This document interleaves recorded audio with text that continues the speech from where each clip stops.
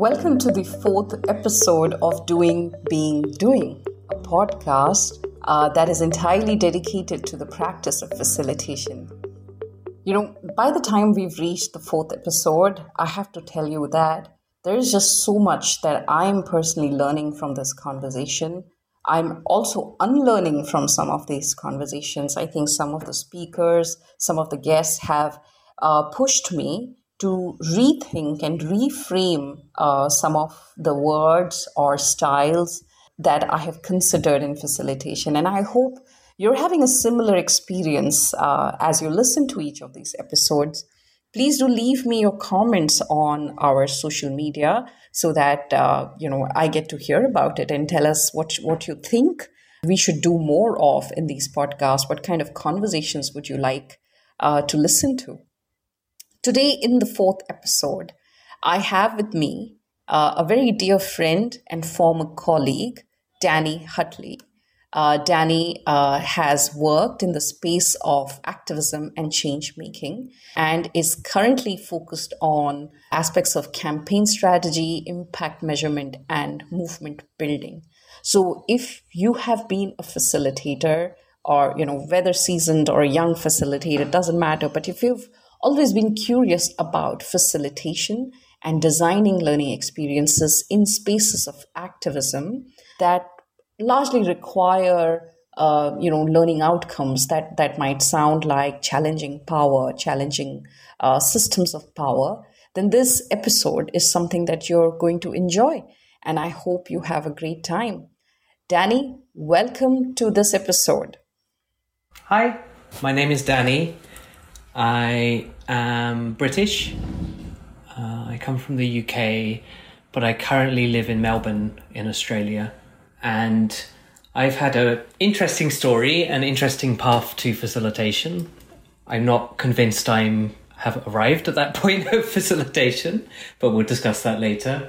But mostly what I've been doing the past 10 years or so is working with activists, people that want to change the world in some way, either through being that person myself and being in those communities, or by working with people whose job it is to support people that want to change the world in some way.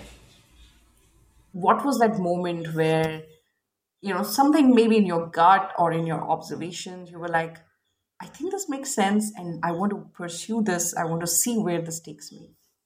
Well, interesting.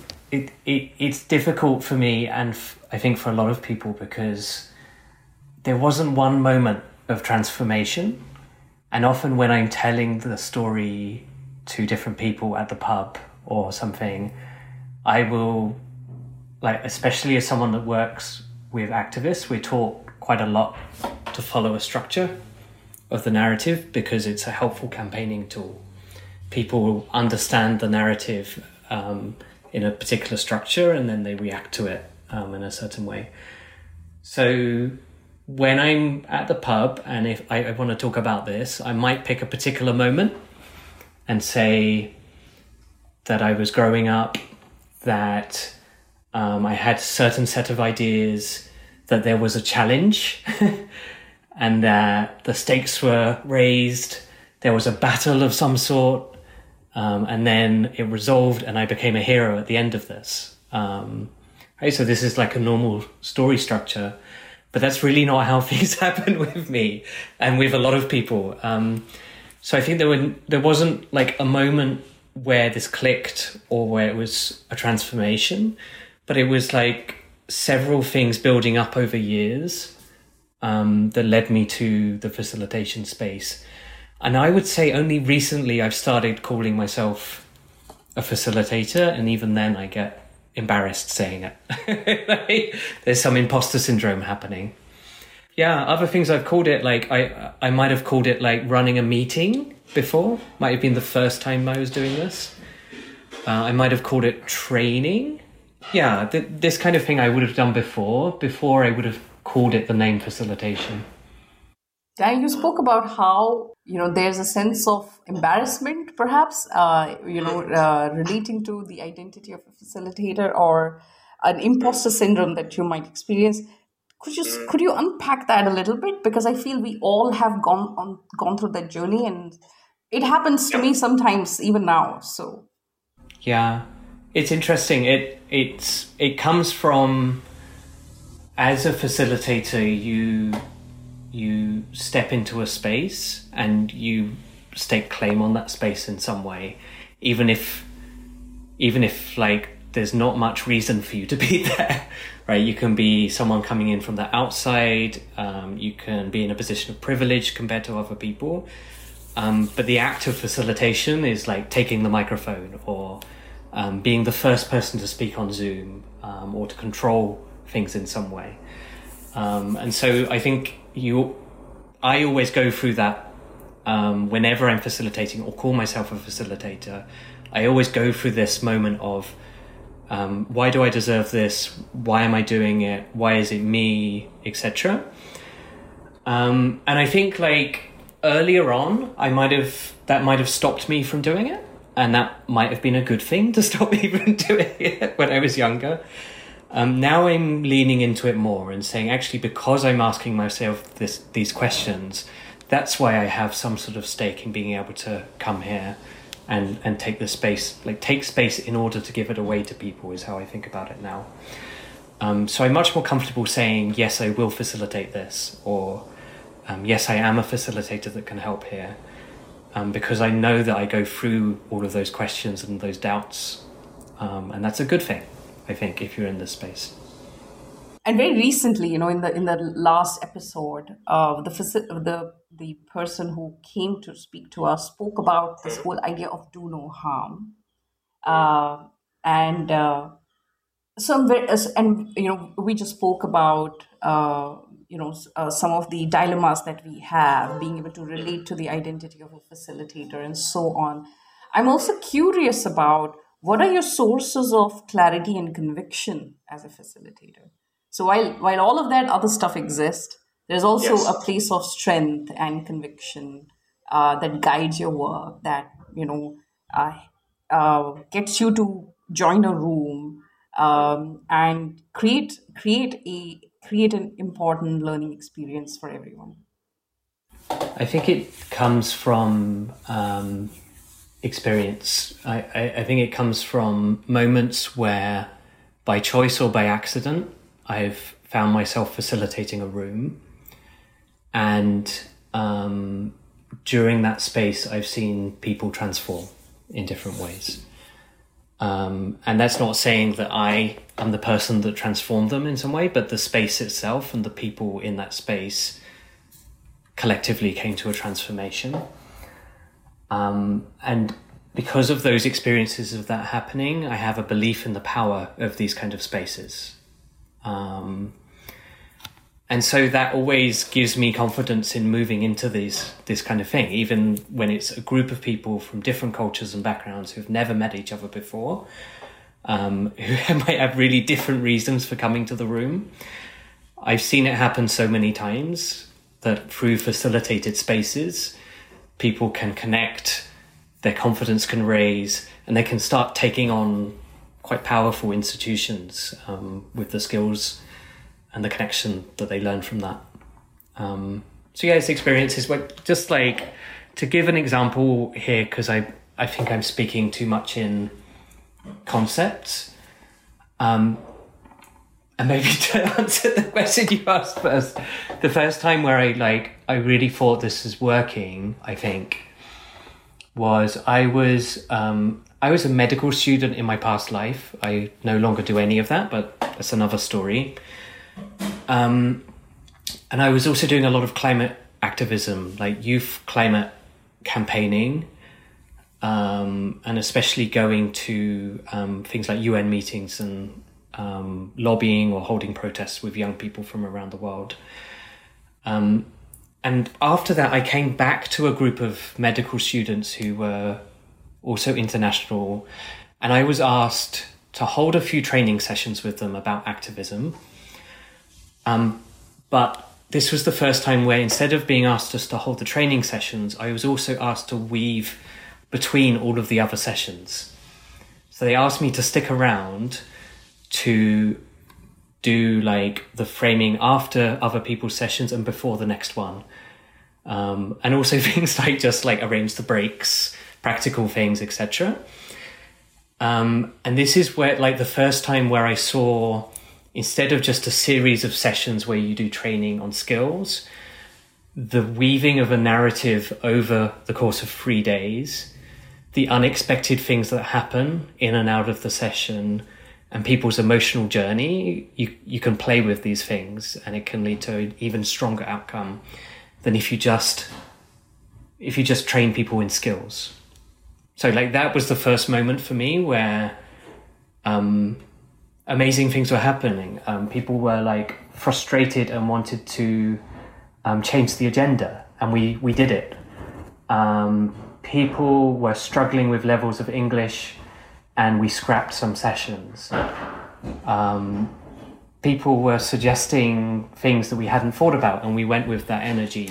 And at the end, people like felt this strong emotional bond together because we had done those things. And we weaved in this narrative throughout of what is happening, how am I feeling, who are we as a group. So that was the first time it really came together for me. If you were to define who a facilitator is, how would you define a facilitator? I would first listen to the first episode of this podcast with Nadia and listen to everything she says, which is amazing. But then if I had to do it myself, then I think I would say that a facilitator is someone that is always thinking about the dynamic. Not just about the content that's being delivered or the logistics of what's happening, but the dynamic of the group. And I think you can be a facilitator just thinking about it, but to be a good facilitator, you have to be brave enough to prioritize that dynamic over anything else that happens. And let the dynamic of the space. Are people becoming friends? Are there people that are left out? Are there people that are frustrated? Letting that change the content of what you're doing. I think that's where good facilitation lies. Awesome. Thank you so much. It continues to remain one of my favorite questions to ask in an interview. So while, we just defined the being of a facilitator, let me ask you the same question, but in a little different way. What does a facilitator do? There are a couple of ways to approach this, right? Like, what does a facilitator do philosophically, or what does a facilitator do practically? What angle should I go with on that question? Can you take both? Yeah.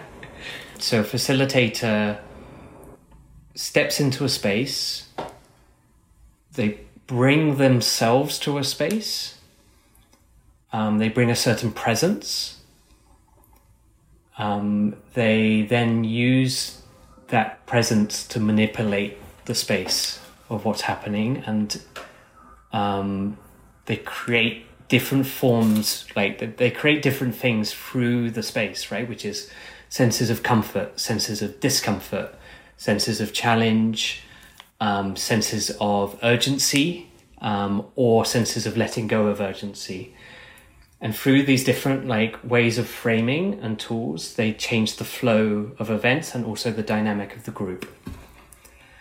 So, a bit wordy, but I suppose a facilitator takes space in order to give it away. I've said that before, right? But I think that's key. A lot of people I talk to, through very good reasons, think of facilitation as stepping back.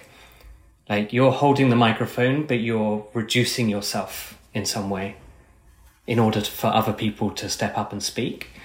And that's true in a sense, right? Like, the purpose of the facilitation is not that you have the microphone and you give your opinion all the time. Like, it's not a presentation. But I think it's flawed in that unless you have your own presence and sense of self and personality that you inject into things, then you don't take the space in order to give it away. You just create a blank thing and people get confused quite often. Okay, a few things there. Like, there are practical things as well. You can say, like, a facilitator spends weeks before a meeting thinking about the content, looks at a set of presentations and thinks about what are the types of people that are here and what are their emotional reactions going to be to each of these, and therefore what order should we put them in. A facilitator works with all the presenters on how to present, helps people build their confidence before they present. And then just practically, they point the way to the toilet, they make sure the microphone's working, right? There's lots of these logistical things as well. Right. I'm also curious because pretty much all the facilitators we've spoken to until now work in very, very diverse contexts. They work in context of young people, they work in context of adults, they work in context of tribal communities. So I'm also very curious in your journey, what got you to come to the space of activism and then stay here and build this career around it? Very curious about that. Sure. I don't think I chose it. And I don't think I chose it for good reasons as well. As I said earlier, I went to medical school and I was afraid and I was nervous. No one in my family had been to university before, and I was put in this position, a very privileged position, but still I was scared of failure and of also managing money on my own and all sorts, right? And the story is my flatmate was going to a speech about volunteering abroad, and I didn't want to go because I thought I had to study all of the time. And then just as she was leaving the house, my girlfriend at the time emailed me to say, oh, I'm going to Thailand next year. And so kind of in a bit of a selfish response, I kind of said, oh, I'll go abroad as well. And that was it, right? There was no like earnest movement into the activism space. It was about convenience and bitterness and like weird stuff like this. So I went to this volunteering presentation and I really liked it and was kind of blown away by the earnestness of it and the do-gooding of it. And I got involved. I built them a website. I went to some national conferences and saw for the first time training happening. And I just really liked it. And I ended up starting facilitating meetings and things like this.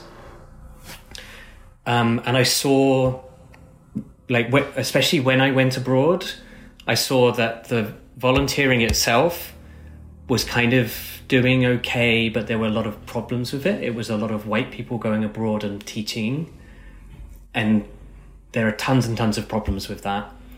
But I also saw the friendships that were created amongst peers actually being very transformative for the volunteers and the people they were meeting. And gradually over time that turned, I think, through the people I met, actually, who would teach me about their lives and struggles and what they were doing, that led from a sense of helping to a sense of standing with people in their struggles and trying to change the system in some way. So it's a really gradual journey, bit by bit, my mind was changing as to how things change. It's not just giving, it's not just helping. It's not even about community. Bit by bit, I was seeing how things could change through political power. And that was something powerful and something I wanted to help with. And after all of these years, sometimes even today, I struggle to, for example, explain to my family what I do. Yes. So to keep it simple, I just tell them I'm a trainer and I train, and it's not far from the truth. It is what it is, and I do train, right? How does, and I ask this question because we've had a lot of facilitators who are in their first 2-3 years of their career who try to ask us that how does one create a sense of support system around oneself, and I think for me the constant struggle to explain this, especially when you come from a context like let's say India, where people understand jobs like engineering and banking, but the facilitation or being a facilitator isn't one of the more defined prominent professions to get into. How has your experience been like that? Does your family understand what you do? I think they do.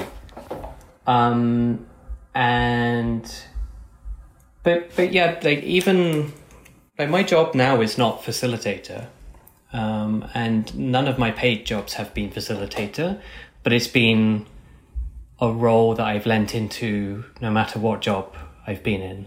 And so at the moment, I'm paid to do organizational strategy, internal processes, and learning, I suppose. And facilitation is weaved throughout that. If I tell my parents what I'm doing, I probably tell them I'm doing strategy. Right. Right? And that the organization asks me to do training as part of that. So I probably use the training word as well. Implied in your question was that was an assumption that maybe people need to understand what you're doing in order to support you. And for me, I don't find that's the case. I'm quite self-confident. I know what I'm doing. And a lot of my support comes from people that have no clue what I'm doing. Most of my support systems are people outside of the political sphere, outside of activism, drinking friends, my wife, people that are not that interested in the job that I'm doing. That's okay. Yeah, absolutely. Like a lot of things in life, where one doesn't really need that social sanction. I think we all want to feel supported and accepted, but I think the pursuit of social sanction is just sometimes, which is just endless. And I personally would rather just spend time on just doing what I got to do. Yeah, I suppose in activism also, you don't have to spend all of your time persuading everyone of what you're doing. There's a certain amount of media work and public narrative to get people to support your work, but not everyone has to be on the front lines of a protest with you in order for change to happen. And you can go where the energy is. You can find your people, and a group of 10 people can be powerful. And speaking of this kind of space, which is really activism, Danny, I'm also curious that if you look at just a lot of things that are happening around the world at this point, some of it further amplified by COVID-19, for example. But then there's also just a lot of, economic crisis and political crisis and, the kind of things that we are experiencing happening far away, but it is still so close, those experiences. For example, what's unfolding in Afghanistan at this point, So, for example, when, a large part of my work currently is with women, but I know that when I'm working with women, I can't do that in isolation because even climate issues affect women, right? Public infrastructure issues affect women. So when you're in a space like this, what does everything that's happening around the world mean for you? Like, how do you process some of that? And do you at some point get tired and, and kind of maybe even get angry and, get frustrated or do you find, different sources of inspiration? Talk a little bit about that, please. Yes, it's difficult and at the moment can be really overwhelming. It can be, especially the past 5 years, a lot of activists have been burnt out by what's happening and this feeling of pushing a rock up the hill or rather pushing 100,000 rocks up a hill as 10 people. It can feel like this. I think there are ways I deal with it. One is I move between being hurt by something and studying it, which is two ways of being.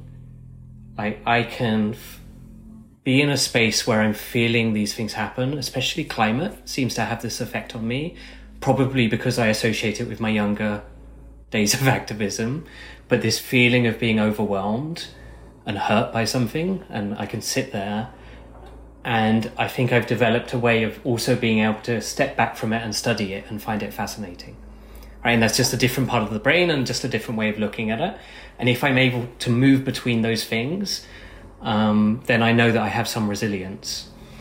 It's actually the same thing with activism, right? Like, I can be an activist, and when I was younger, I definitely was an activist much more. Or I can study activism and help other people to become activists, which to me is more rewarding and fills my heart more and my energy levels more, and might be more of my place as well. So just that ability to step between the different roles is how I deal with this stuff. Other people have very different ways.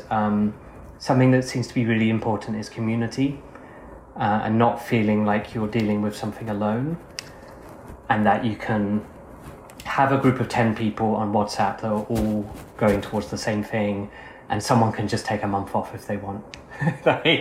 That feeling is really important. Most activists don't do that, they just keep going and going, but like having the safety of that group can be really important. Other things people do is some people find focusing on one specific thing, like first I will change this and then I will change this. Some people find that really empowering. And also like it gives them the sense that victory is possible, so that they have strength to go to different battles after that. Some people find that very empowering, and some people actually don't. And they find that focusing on one thing makes them blind to the rest of things that are happening, the system. So I think it's very personal, very different for different people. And then I'm also very curious that in that journey, therefore, because especially when the space is, and I actually feel that you could be a facilitator in any context, at some point it does get filled with a little bit of fatigue, because you are investing so much in people, and even the act of listening is a very demanding task. Right? You're listening to people constantly. What are some things that you do to be able to sharpen your craft? And when I say sharpen your craft, there's of course the skills piece, right? But there's so much of you, the individual, in this. So there's the individual, then there's the skill. How do you, and in your journey when you started this work, how did you build those skills? How did you build that craft? Because unlike most other career paths, this is not so much of a space where you can go and get a formal education or a degree, or there are training experiences one can accumulate. So if you could speak a little bit about that also. Yes, I've never, like, as you say, I've never attended a formal training in how to facilitate. I think those sessions could be really good. I would like to go to them. But personally, I've never done a diploma in this or training or anything like this. I've gradually moved towards it through experience, or experiences, I want to say, through watching other people facilitate, and through a lot of failing and reflecting on why things failed. So yeah, that's the path I've been on. I think the only thing I consciously do is I always turn my brain to its learning point. Sorry, hang on. I always make my brain be in a learning mode, no matter what I'm doing, and changing the thought from I'm going into this with a goal to I'm going into this to learn what works and what doesn't helps me to always be improving and noticing things much more than going towards a goal.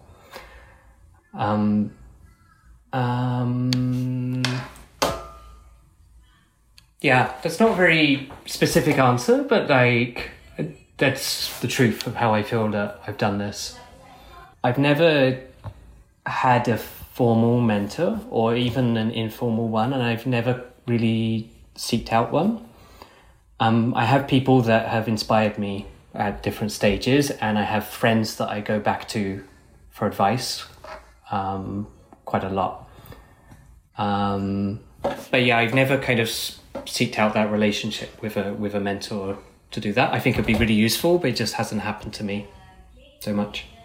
And the other thing is that like you can learn as much from watching someone fail to facilitate as watching a hero facilitator. And so that's why I've kind of resisted the mentor thing. I think I can learn a ton. Like if I sat in a room with Nadia from the first episode, for example, I would just my brain would be open the whole time and I would be learning so much. I think she's excellent. That's the only episode I've listened to, by the way. But also like watching people go into a space and take up too much room is an insightful thing. Watching how people close down spaces, watching how people become bored during sessions is like just as instructive, I think, as watching someone really good at facilitating. You mentioned failing a few times, Danny. Do you have one of your favorite moments of failing? And I want you to know that in episode 2, when I was interviewing Vishwas, who was our guest, and he says that there's nothing called a mistake. There is a moment where we are not thinking. There's a moment we are not thinking, and he says when you frame it that way, you're able to look at what you need to do differently, what you need to do better versus, oh, I made a mistake. So I'm very curious, do you have a favorite moment of failing? And more than that moment of failing, who did you become from that experience? You have some really smart friends, Shalini, it sounds like. That's wonderful, framing something like that. Loads, like... there are tons of moments where I've stepped into a facilitation role and it's failed in some way. An example might be early on when I was doing climate activism, I wouldn't have said I was facilitating a group. I would have said I was facilitating a meeting. I was the person in charge of the agenda or something, but I was in a facilitation role, right? And I remember it was late at night in a hostel somewhere in Germany. We were at a UN meeting. There were lots of people from different countries around the world, all young climate activists, and we were trying to decide on a slogan for our campaign. Like, what will stuffy negotiators at a UN meeting respond to that will make them listen to our message? And everyone was really tired. Everyone was completely knackered in quite a hot hostel at the time. Half the people hadn't eaten. And I was responding to that energy by force. So the more I saw people were bored and disengaged and switching off, the more I upped my own personality and it became a performance. So I remember this. I also remember getting frustrated and being so focused on getting to the outcome that I started to introduce my own ideas, and even lobbying for my own ideas. I remember in the break, going around people to people saying, what do you think of this idea? Okay, can you agree with that idea when it comes up again? So like the meeting was a success in that we chose an outcome, but the campaign was a disaster. It was a terrible message. It didn't get through at all, and it was abandoned like within a second of it not working. I remember one of my friends at the time who was in the space, who I was learning a lot from, pointing out to me that I acted like a negotiator would at that time. It was kind of a harsh thing to say. It hurt me a little bit, but it was a good learning moment for me. And that's true. I was facilitating a space and I acted in a way to build power for my own idea through that space. If I look back on that, like, I kind of think, what would I do now?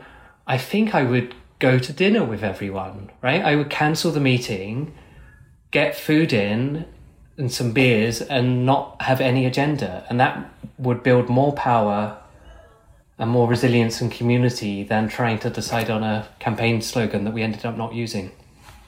And that takes me back to this conversation. How sometimes you're facilitating. One is I want to say that when sometimes I use the word facilitation, for example, I believe all managers in an organization are also constantly facilitating. They're facilitating spaces for their teams. Or let's say if somebody is in advocacy, they are also facilitating a certain kind of thought process out there in the world. And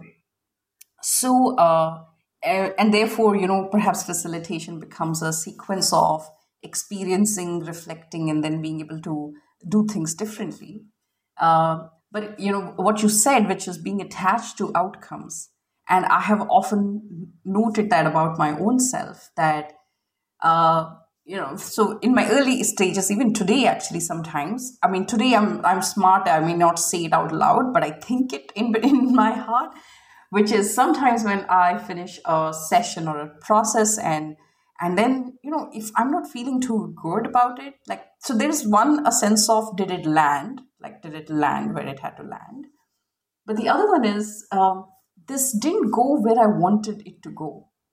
And then I had to think about, but is this about me? Is this about my agenda, my needs?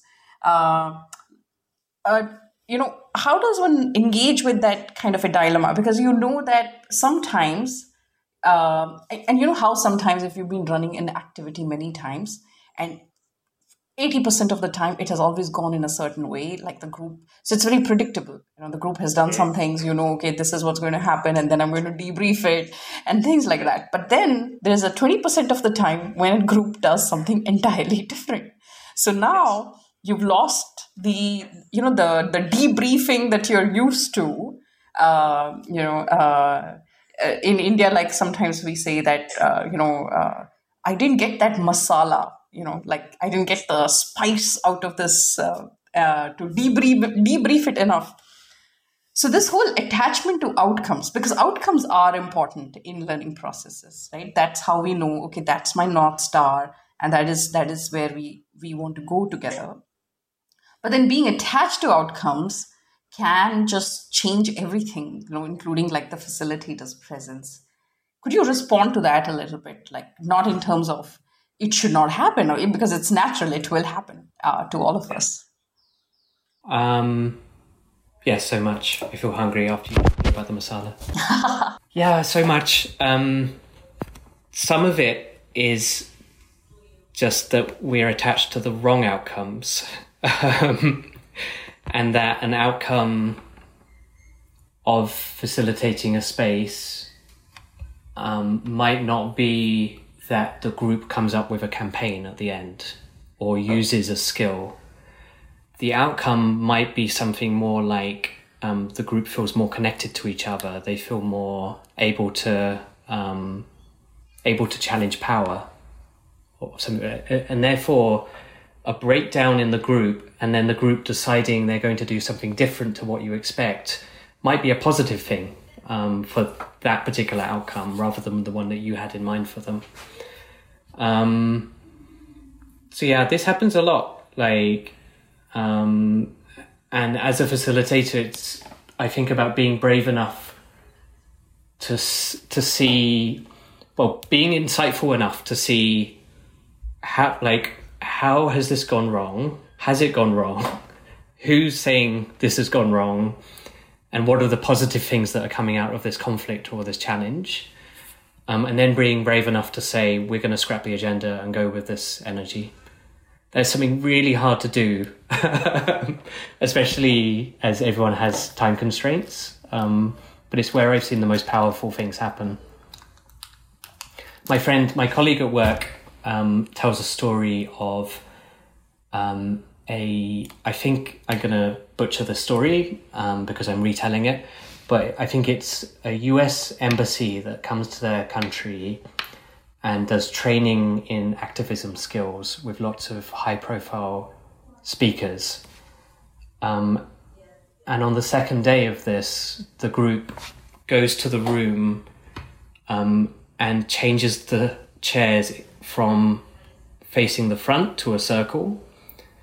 And then when the speaker comes, they stand up, take the microphone themselves and declare that everyone's met overnight and we're going to change the agenda because we're not getting from this what we want to get from it. And that's just like a surprising and also empowering story. I would love to be the facilitator of that and feel this kind of, like this challenge to me. And then to be able to go with that and go with that energy. Wow. I would love to be in that room too. Absolutely. Amazing, right? Yeah. And that's an example of, like, if your goal is to have an empowered group, I mean, gosh, that's an empowered group that takes the microphone and changes everything. It also makes me think, I've never quite got to this, but I always want to like almost design elements of coups into training.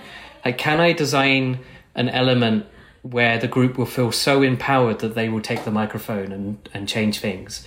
Can I like manipulate little times where I'll introduce a rule that's really unfair or something just to see if the group will be brave enough to step up and do this and what will happen from that feeling?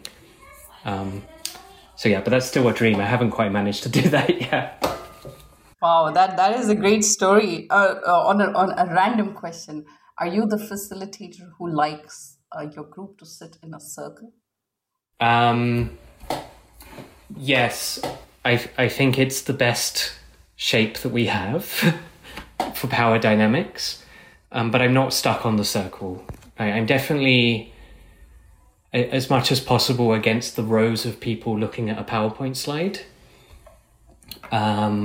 And therefore circle's helpful, but like that doesn't mean always circle, because there's problems with the circle as well. The circle can give a feeling of equality that doesn't actually exist, and it can also lead to go rounds where everybody has an equal time on the mic that leads to a very long time of people speaking and some people feeling pressured to speak when they don't have to. So there are problems with the circle, but it's a good starting point. Wow, that's a very interesting way to look at that. I think I learned something new in that tiny little moment. So thank you for that. Danny, what I'd like us to do is, actually this coming week, the coming 2 weeks is entirely dedicated to this idea of safe learning spaces. And we are exploring different dimensions of safety and group safety in learning spaces. In one of our previous episodes, we've already tried to unpack how safety is not the absence of challenge or discomfort.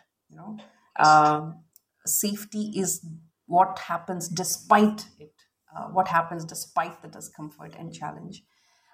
We have explored the idea of, in the third episode, we explored the idea of do no harm, more in the context of as a facilitator and also as an organization. Sometimes when you're facilitating a certain constituency, the guiding principle being do no harm, because good is very subjective.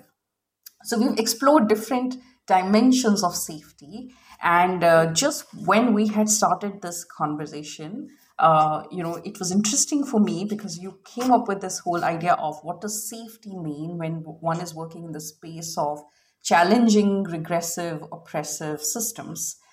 So what I'd like us to do is, talk about that and unpack that a lot, because then that kind of helps us elevate this conversation on safety. I'll tell you where I'm coming from is when I had inherited, and I say inherited very consciously, when I had inherited the idea of safe learning environments, in the very early stages, I took it as no one should be angry, no one should be unhappy, no one should be sad, and it took me a while to move from there because I figured that learning can only happen when there is an experience of disequilibrium. And disequilibrium comes only sometimes when things kind of shake up a little bit, and that experience makes one reflect and go, travel inwards or start listening to the person next to one with a lot more attention and empathy. And sometimes, all learning processes involve conflict, not just conflict between individuals, but also there's conflict of values, there's conflict of agendas, there's conflict of context. And one of the many other things that I have had to actually, let me park that part of the conversation, which is really these, when you're working with groups from diverse social cultural contexts, some things are taken very differently in different cultural contexts. So I'll come to that a little bit later. But I would like us to explore the idea of safety when we are largely designing experiences, inviting members to, challenge oppressive, regressive systems.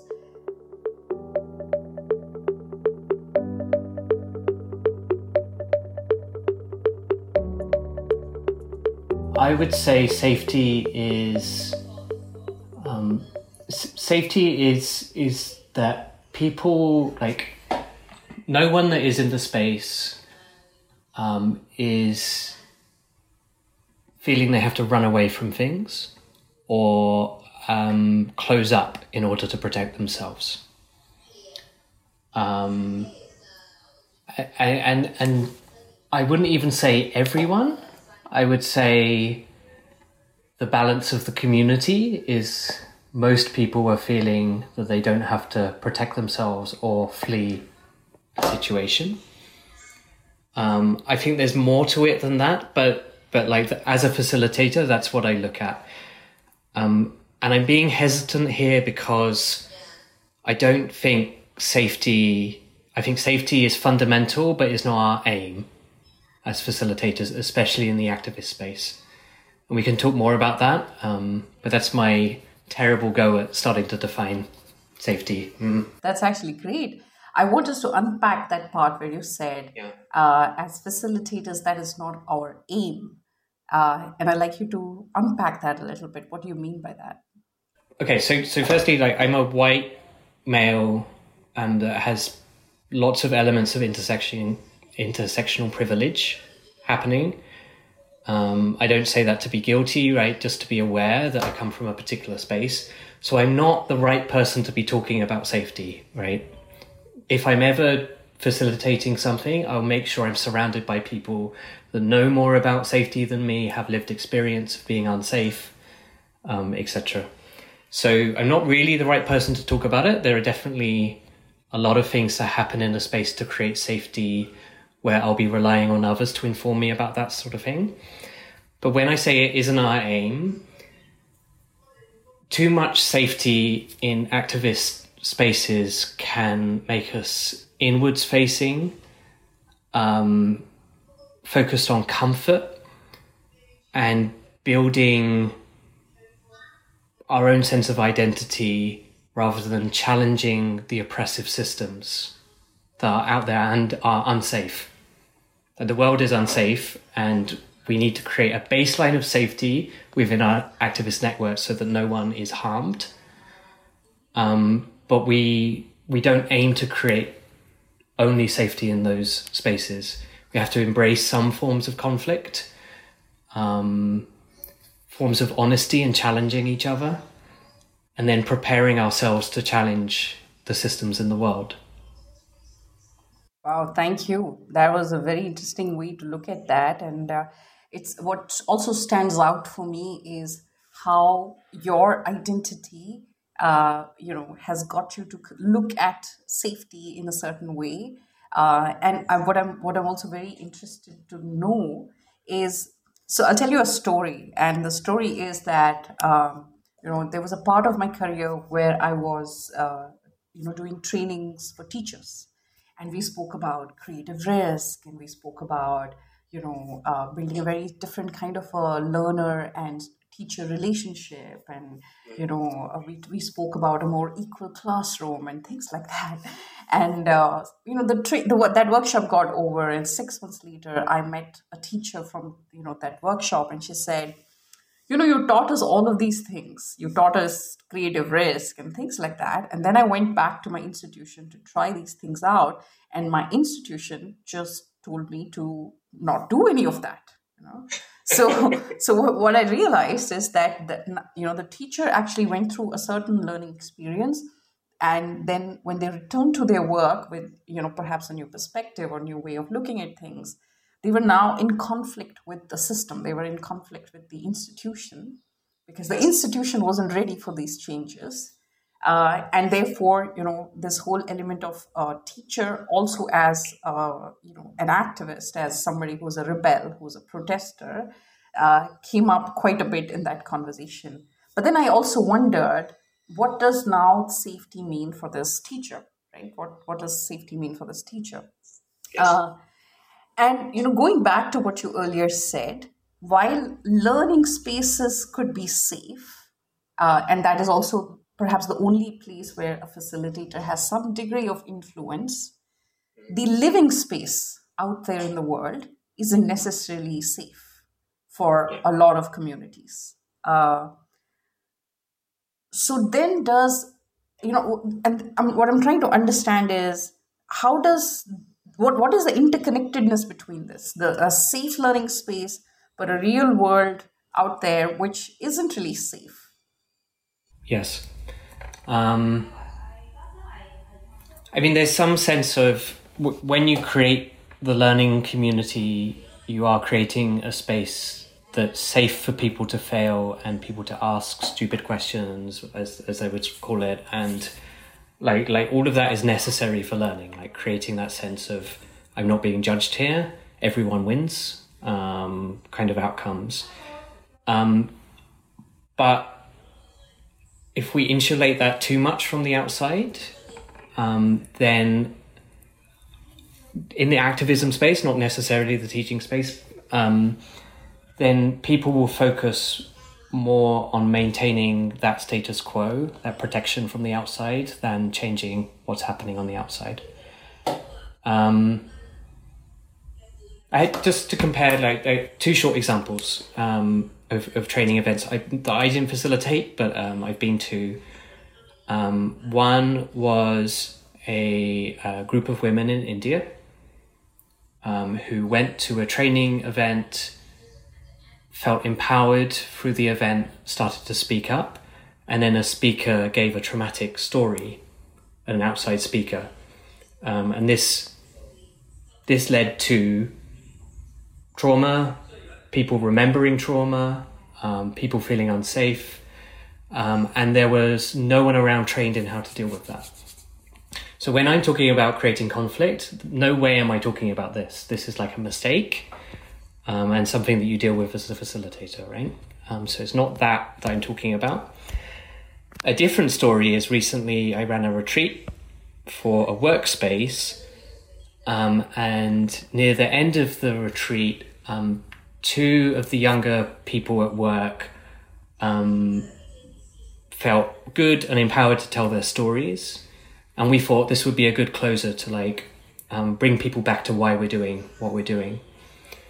And they told really, really powerful stories that made a lot of people cry and a lot of people feel uncomfortable part of their story was also a challenge to us to do better.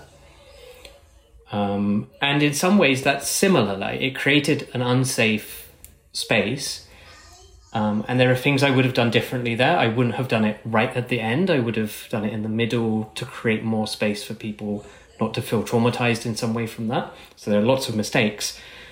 But 2 months after that experience, I looked back at it and said, I'm glad that conflict happened. I'm glad people felt a bit unsafe. And I'm glad people, okay, that's a little blasé. I'm not glad people felt unsafe, but I'm glad that there was a sense of conflict and a sense of reproducing the real world and the ways in which it's unsafe. And to me, like, if we prioritize safety too much there, then whose safety are we prioritizing? Are we actually just prioritizing the comfort of people like me who go around the world feeling very safe all of the time? So there's something that I'm trying to process here, Danny. So, do we sometimes, all discomfort, now whether it's triggered by a story or an experience, a discomfort could be that moment of something shifting, something beginning to shift inside. But it's discomfort, so maybe it's also causing some level of pain. Yes. A safety is perhaps more of a violation, a bodily, intellectual, social violation of sorts. It feels different. How do we know, like, or do the lines blur between discomfort and an unsafe experience? Yes, I think they do. I think when we're planning things, we want to keep them separate because we want to be very sure that we're not creating that violation type of unsafe environment, or how, like some people would say, replicating systems of oppression. That might be a wordy way of saying the same thing. So when we're planning, we keep them very separate. We definitely do this. We have these wellness things in place to create that sense of absolute safety. And then the other stuff is different and you play with the risk. In reality, I think it's very blurry. And it comes back to thinking deeply about it, about people's emotional journeys, involving other people with different lived experience to you, so that they can look at the emotional journey and predict things that might happen. And then being brave as a facilitator and spotting the conversations that happen in the breaks where people look like they're having a flee reaction or a closing up reaction, and being able to find out what's happening and change your risk tolerance as you go. I think there's a ton of ambiguity though, and it's risky. You spoke of how conflict, so I'm now wanting us to focus a little bit very specifically in context of activism. So we're designing learning experiences in context of activism and activists. What is the role of conflict then in these learning spaces? There's, people that come to activist workshops and trainings are already experiencing conflict before they decide that they're an activist. Mostly they have an experience of injustice in the world, and therefore there's conflict, and there's all sorts of conflicts at home about whether to act on it or not, and conflicts with friends. So people already bring this with them. And then in my experience, or when I say my experience, I often mean the experience of others, and I'm observing other people doing this really well and better than me, right? But in that experience, I've seen that, first creating the individual empowerment journey, which is creating a sense of safety. It's okay to feel the conflict. The conflict can be useful in some ways. You can use your experience in order to wield power. This kind of journey, this sense of confidence, my story, etc., is like a really foundational thing at first. It doesn't have to be too much conflict in that particular journey. But that's not enough. Creating confident people who can tell their story is good, but not good enough for activism. You also need to layer on top of that community. People need to act together. And then on top of that, they can't just be a community that's safe. They have to challenge power in some way, in an external way. So those two layers in particular, you have to go through experiences of conflict. Usually the community one is the most safe space to do it in. First, you create trust, and then you start to allow conflict within that community, and see how the community deals with it, and usually coming out stronger as a result of that conflict. So that's good. Getting people to used to conflict, how to resolve conflict within themselves. But it's still not good enough, because then people will just create their own communities. Then you need to do the thing about wielding power and wielding conflict with people outside of your group. I don't know if this is the question that I want to frame, but I'm going to still frame it. When we, in spaces of activism, when largely a learning process is designed to, I don't know, is the word empower, or is that word invite people to step up to power so that they can challenge power? What does it look like?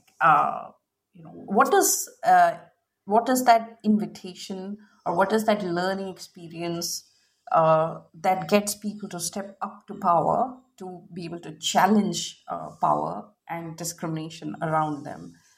What does that mean? Do you mean what does it look like practically in a training session, or? Okay, let's maybe start with, what does stepping up to power, like what does participants in a learning process stepping up to power mean? What does that look like? Yes. So before I got into activism, I might have imagined it as building confidence to become a public spokesperson, and then being someone like a Greta Thunberg or something, speaking truth to power, right? And there's some elements of that. You train people in how to do that, but also bring them on the journey of self-belief. But actually, quite a lot of it is about challenging people to go deeper in their analysis of power, I think, or creating spaces for the group to do that with each other. So quite a lot of people go on a journey from, for example, I experienced some form of oppression, and I want to rebel against that in some way. I want to break free of that. And my anger is directed at Donald Trump. And often the journey people go on to stepping up to power is being able to break that down and to be clear about, yes, they are part of that system of power and they enable that system of power. But there are so many other things going on. There are things within the family, there are things within the community, there are things at school that happen. There are narratives that the media regurgitate again and again. There are systems of who gets resource and who doesn't. And like creating space for people to go from one narrative, which is like the hero and villain narrative, to this analysis of how the whole system interacts to form this oppression, I think is really important. And like, there's still an element of the hero journey, being able to stand up and speak and protest. But alongside that, that kind of deeper journey of going into all of the different things, I think is really important. Because as a group, then you find really specific ways of dismantling that and saying, why does this media person keep regurgitating this narrative? And what influence do I have on that? Do I have influence on the advertisers? Do I have influence on the social media presence? And there's like a lot more things you can do if you start breaking down the system. It can feel overwhelming as well, right? It can go from one huge thing to 10,000 small things, but that can also be very empowering. Interesting. And what is this idea of a collective? Earlier, when we started, you spoke of the learning process being sort of an empowerment journey, and the collective plays a very important role in that empowerment journey.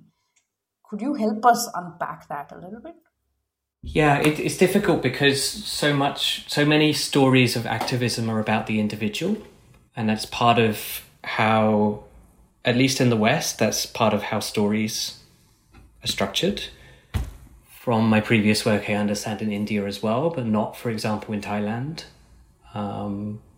would have this kind of individualized story. So many stories of activists are the same thing. Martin Luther King faced this oppression, stood up and spoke and did this. It's like very oversimplified. And often that's still presented to us through technology that we use, through media, etc. So there is some role of the inspirational activist that is really useful. These people inspire, they form really compelling stories, and they can hold a lot of individual power as well. But a lot of the actual change comes from groups working together and communities working together and building collective power, which can be as simple as a group of 10 people on WhatsApp discussing tactics with each other and how they're going to support each other, or can look like a movement of people, of hundreds of thousands of people that identify in a particular way, and create a inevitable momentum of change. And does that collective become a source of safety, or does that collective become the source of conflict, or does that collective become just a container for safety and conflict to exist together? What does that collective mean in context of safety? It means both, right? It's activists often describe it as feeling like a family. And that means different things to different people, obviously, but obviously within that is a sense of safety of my people and purpose, but also complexities of a lot of diverse people with different backgrounds coming together and trying to work together and going through the messiness of that. What I think we find makes the most difference is not the sense of individual belief. I can feel not confident in my own abilities to make change. But if I see people around me and I think this group is powerful and could create change, that has a big effect on whether that group ends up winning things. So I think, to me, the collective is more important than the individual in this stuff. In activist speak, you would talk about organizing as a word, like how are people able to bring people together and organize around a cause and keep them focused on a particular cause. And this is a type of facilitation as well. In an activist space, how do we know that we've reached a level of safety? So a couple of things. People are socializing is the top one, right? People actually in the breaks are talking to each other and talking to people that they didn't come with is a good indicator. People are not just settings, so people have goals that they feel comfortable articulating to the group, but more so people have power related goals that they're comfortable. So there's a difference between someone, like as a facilitator, you never set people's goals for them, they set their own goals, right? But there's a difference between someone saying, my goal is to heal the sick, or my goal is to get a job as an activist, and someone saying, my role is to unseat this governor or my role is to change the way the media talk about adoption, or something like this. And embedded within those goals is an understanding that there's a power dynamic. Even if the understanding is just simple, someone has power, someone doesn't, that's embedded in some way. There's two things. People are socializing. People are comfortable articulating their goals without judgment, power-based goals without judgment. And then I would say, like, that final one I always look for is people are comfortable challenging the facilitator, like we talked about earlier. And comfortable doing that collectively would be an indication of safety, that they trust the facilitator, that they're giving them feedback in that way, that they are able to organize together in order to give that kind of feedback. That's 3 examples. I think there's a ton of different things you could look at in between, but that's some examples. One of the interesting responses I've had when I've asked a similar question to someone has also been, when as a facilitator, they are able to experience the group very confidently and respectfully disagrees. And that becomes a way to gauge the level of safety that has been built in the community. So I think these are very, very interesting frames of safety. Absolutely. And people put music on in the evenings, right? This kind of thing is good indication of safety. People dance. People not dancing is not an indication of there being safety, but people often dance in the evenings if they're feeling safe. Yeah. In a way, they begin to make the space their own. So whether it's moving chairs around or whether it's putting music, they begin to make their space their own. So the workshop venue becomes the space that they feel a sense of connection, belonging to, and therefore begin to take the liberty to influence it in a way that it makes it joyful, and meets their needs. So absolutely. Danny, I want you to, so let's just say there are people who are trying to say, how can I become a facilitator, very specifically in context of activism world or change-making world? What would you have to say to them? I would say to firstly go out there and join some campaigns. If you've never been involved in a group of people who are campaigning or trying to influence something, then there's ample opportunity to go and do it. Go and join a local group advocating for bicycle lanes, or go and join a global climate movement, or whatever you're really passionate about. Go and join those groups and experience them and understand how the dynamics work. And then there are plenty of opportunities for facilitation within there, and lots of opportunities to try and make mistakes and do things in small groups. I probably wouldn't say search for a job in facilitation. I don't know if they exist. I think there's some, but it's very rare that you would find a job in facilitation in the activism space. But there are people that definitely hold those roles, and they get there through the activism journey, and then either staying within the voluntary groups or joining paid roles. There's a couple of different journeys there. Maybe another thing is just be really open to experience and have a commitment to learning. Like, challenge yourself, go to places you're uncomfortable, go to join groups of people that don't look like you and sound like you, people that are maybe asking for different things that you would ask for, and just immerse yourself and be open-minded and learn. Awesome. Eat lots of food with people. Oh, yeah, absolutely, 100%. Which is where some of the best conversations actually happen. They are in the corridors or over a lunch meal for me. If we look at someone's individual journey from feeling frustrated at the world to stepping up to power, there's a few steps along that way. Those would include being able to look at the power dynamics in that frustration. Who has influence over who is acting upon me, and then what power do I have?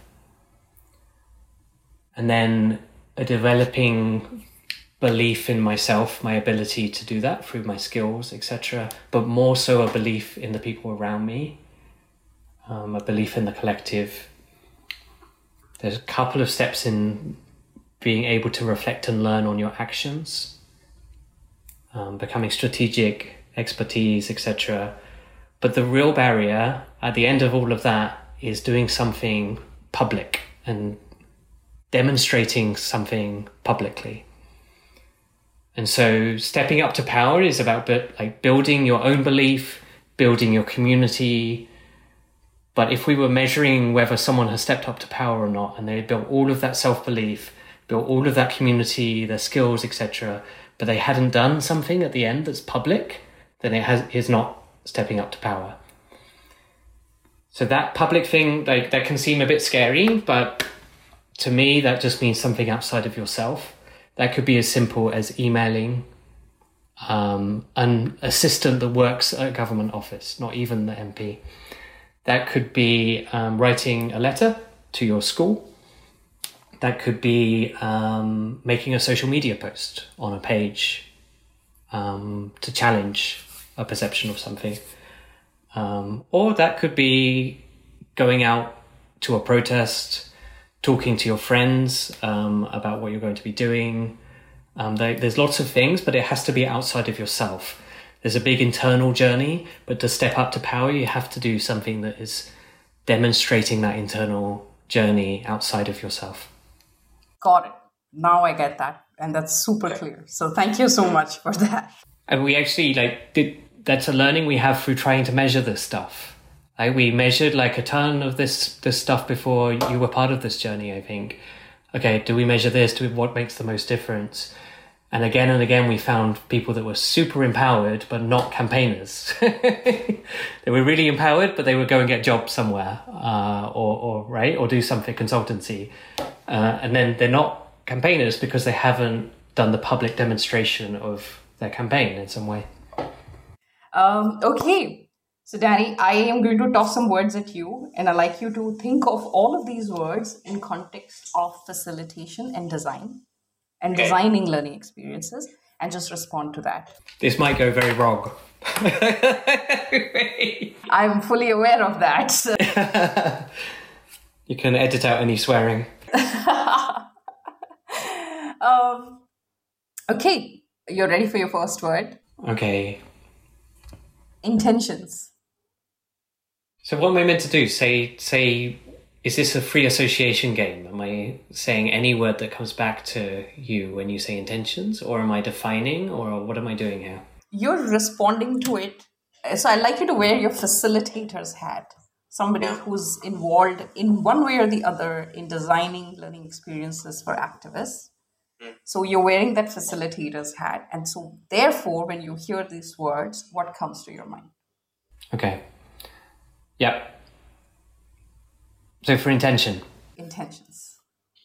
What comes to my mind is setting learning questions, which is an artificial way of forcing people to set their intention going into a space, so that instead of going in passively and thinking afterwards, what did I learn from that? They're going in thinking, I'm going to pay attention to things that help me to answer this question.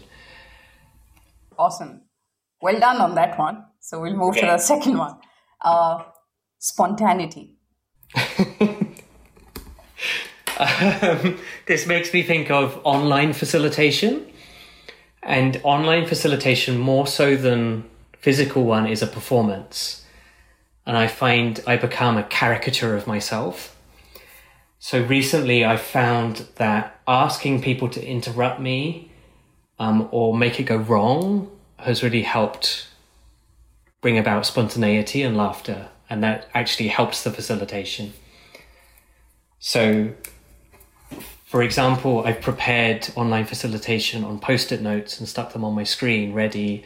And just before I'm ready, they've all fallen off. And actually, this helped much more than anything else. It helped make the online facilitation more human. And it was a mess to start with and spontaneous, but it worked well. Structure. This makes me think of over-preparing and then holding things lightly as a facilitator. People do this differently, but I personally over-prepare and think deeply about the dynamic at every stage of facilitating, even down to writing the words that I will spontaneously say and some of the jokes. And then I will let go of it as soon as I pick up the microphone and forget it. And I like that because you have a safety to land back on, but usually you don't need it and you can go and you've thought about things enough that it works. Yeah, thank you. That was an interesting one. Learner-centric. I don't know what that means. Learner, center on the learner, right? Okay. No, that doesn't spark anything for me. It feels like a pedagogy kind of word. I can't even say it, right? Pedagogy type of word, learner-centric. I mean, I get it. I get what it's trying to say, but it feels soulless as a word to me. I can't picture it. That's not a criticism of your word, Shalini. No, absolutely. There's a reason that I asked this word because in the world of pedagogy, it has become like a jargon. So I'm always curious if people were to respond to it without thinking of jargons and the way it is defined in industrial parlance, what would that mean for different people? And I think a lot of times responses being centered in experience or a design centered around the learner. That sounds brilliant, but I would challenge the word and I would say anytime anyone says learner-centric, replace it with someone's name, right? As much as you can say, okay, I want to be Shalini-centric in this particular thing. I want to think about this person with their name. Interesting. And once I had a response which said, so I said learner-centric and the other person said learner-led. Ah. That was interesting. That's a great reframing. Yeah. And the last one that I want to talk about is the last word that I want to give you is empowerment.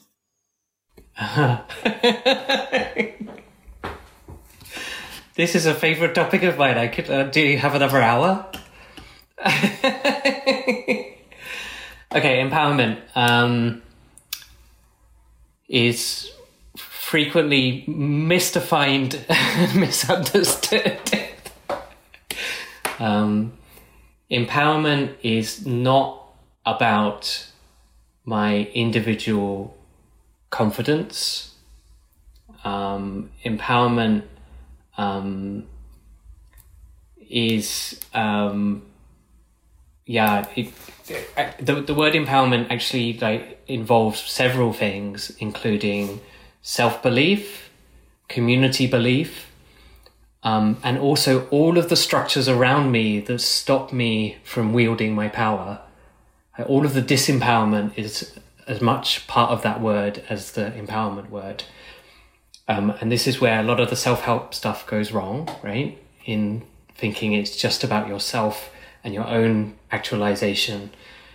I can feel very empowered and confident and still live in an oppressive system and have no money. And therefore, am I empowered? No, I'm not empowered. So empowerment is about being able to wield your power. And that's really complicated. That's my response. Thank you. Actually, I should have asked you this question right up front so that I could give you an entire hour to talk about it.